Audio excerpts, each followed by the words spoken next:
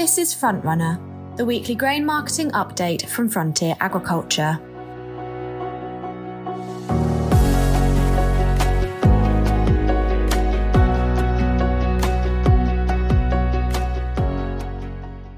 Hello, you're listening to Frontrunner and I'm Ollie Wilson. I'm a farm trader working with Frontier's Southern Sales team. As always, our market update has been written by experts across the business. Let's get started with this week's report. Wheat markets.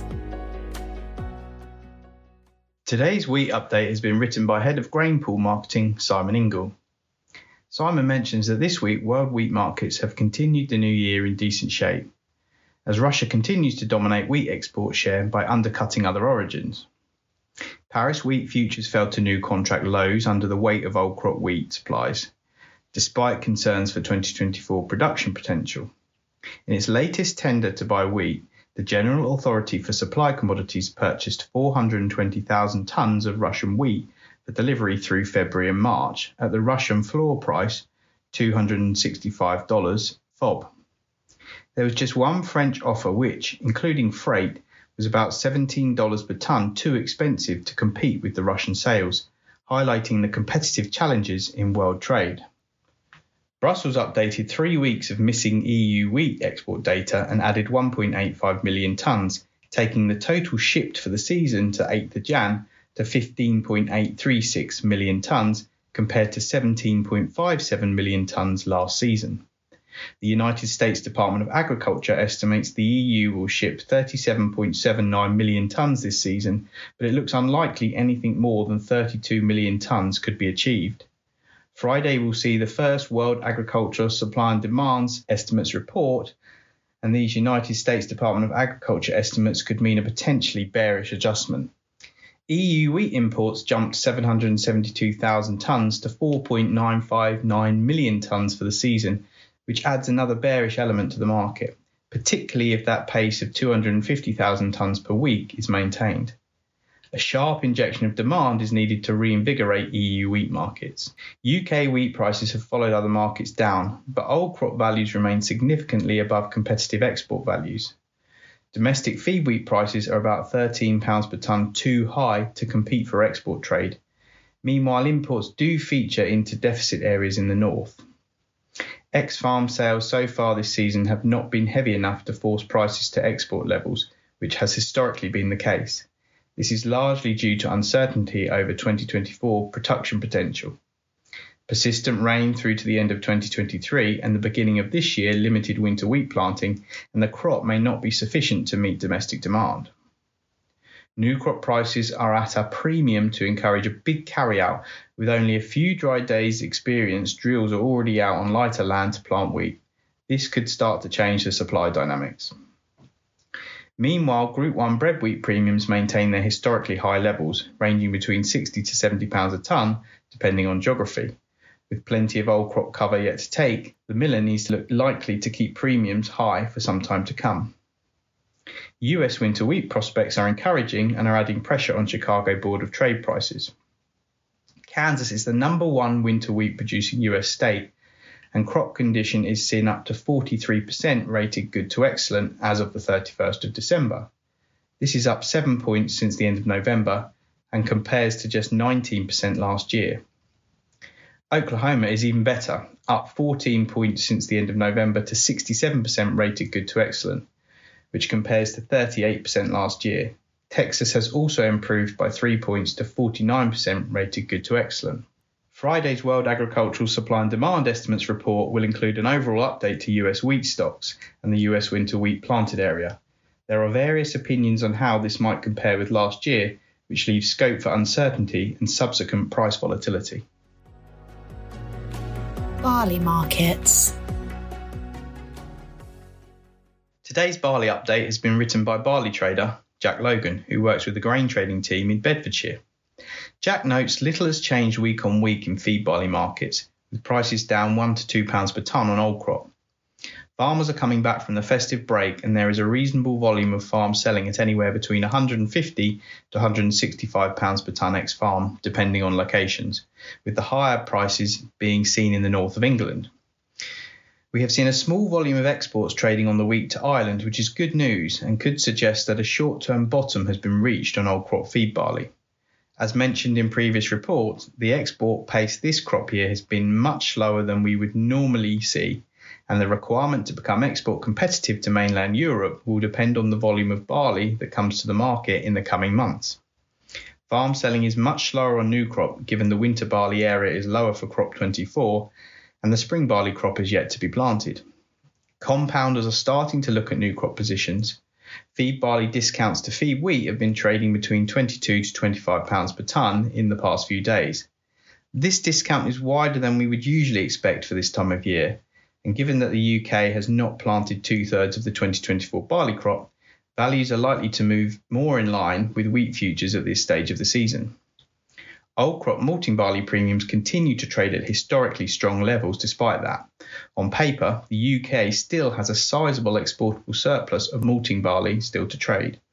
With premiums so large, it could be wise to market any old crop balances, as it's not worth the risk of keeping it in store, especially at significant premiums to new crop. The market is expecting an increase in the spring barley area in the UK and Europe.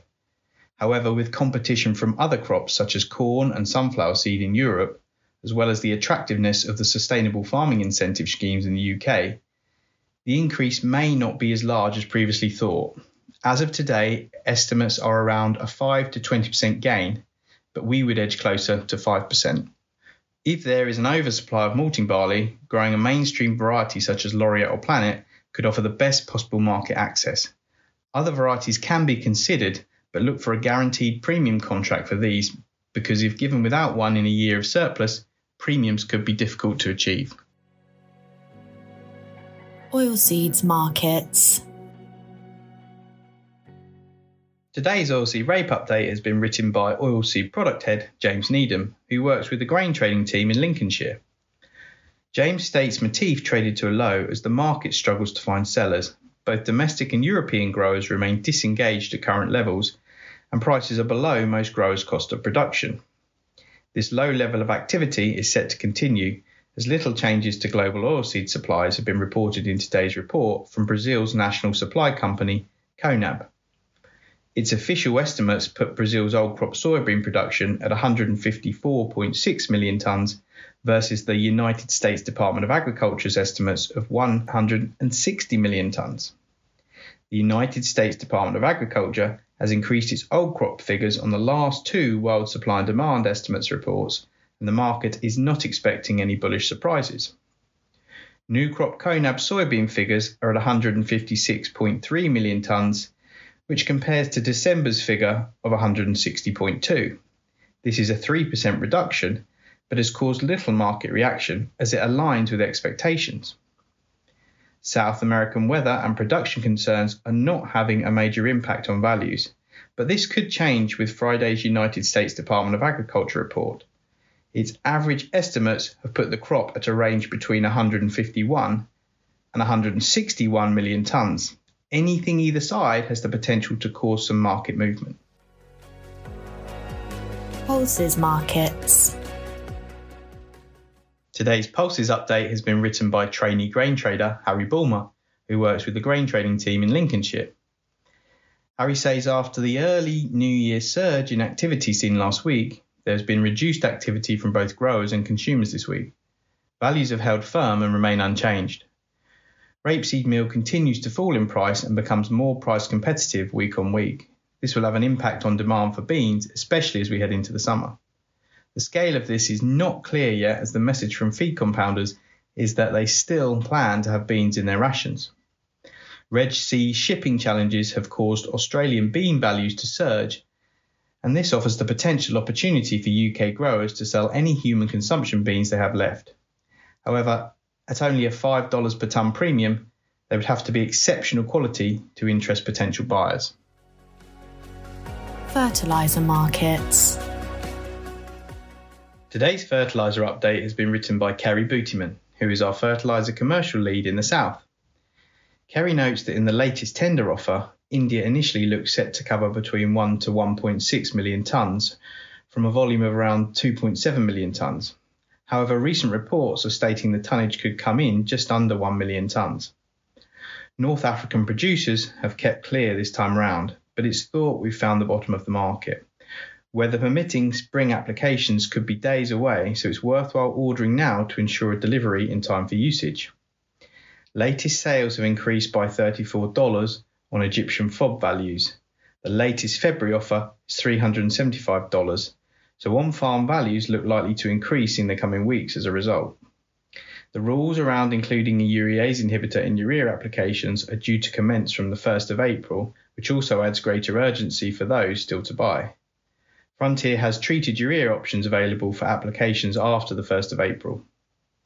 UK produced AN terms are priced on application and there has been little interest since the turn of the new year. As requirements are still vastly unknown, the marketplace remains subdued, which means imported AN values have stayed the same from late 2023 into 2024. At present, gas prices are back to levels last seen in August-September 2023. They're currently below 80 pence per therm, and it's believed that Europe will have enough storage capacity to see through the spring period. However, several plants across Europe have curtailed or completely stopped production. Therefore, availability of AN will remain limited. Without sufficient trade post-Christmas, the UAN market lacks firm direction. However, the latest Egyptian urea trades may influence the current plateau in UK values. At the earliest opportunity, you should review your spring requirements based on revised cropping. A full portfolio of grades is available while suppliers remain well stocked of raw materials across their portside locations. Phosphates and potash remain relatively stable at present, although we have seen a slight uptick on DAP values from pre-Christmas levels offered. With demand at the farm gate still slow, suppliers will be keeping stocks at sensible levels. With increases in freight values, a result of concerned ship owners taking alternative and or longer shipping routes to avoid passing through the Red Sea, it's important to discuss outstanding requirements of PKs to ensure timeliness of arrival. It's worth mentioning polysulfate as an option if you're yet to buy your required sulfur when decoupling from nitrogen. Straight polysulfate or blended PKs made with polysulfate or Potash Plus are available.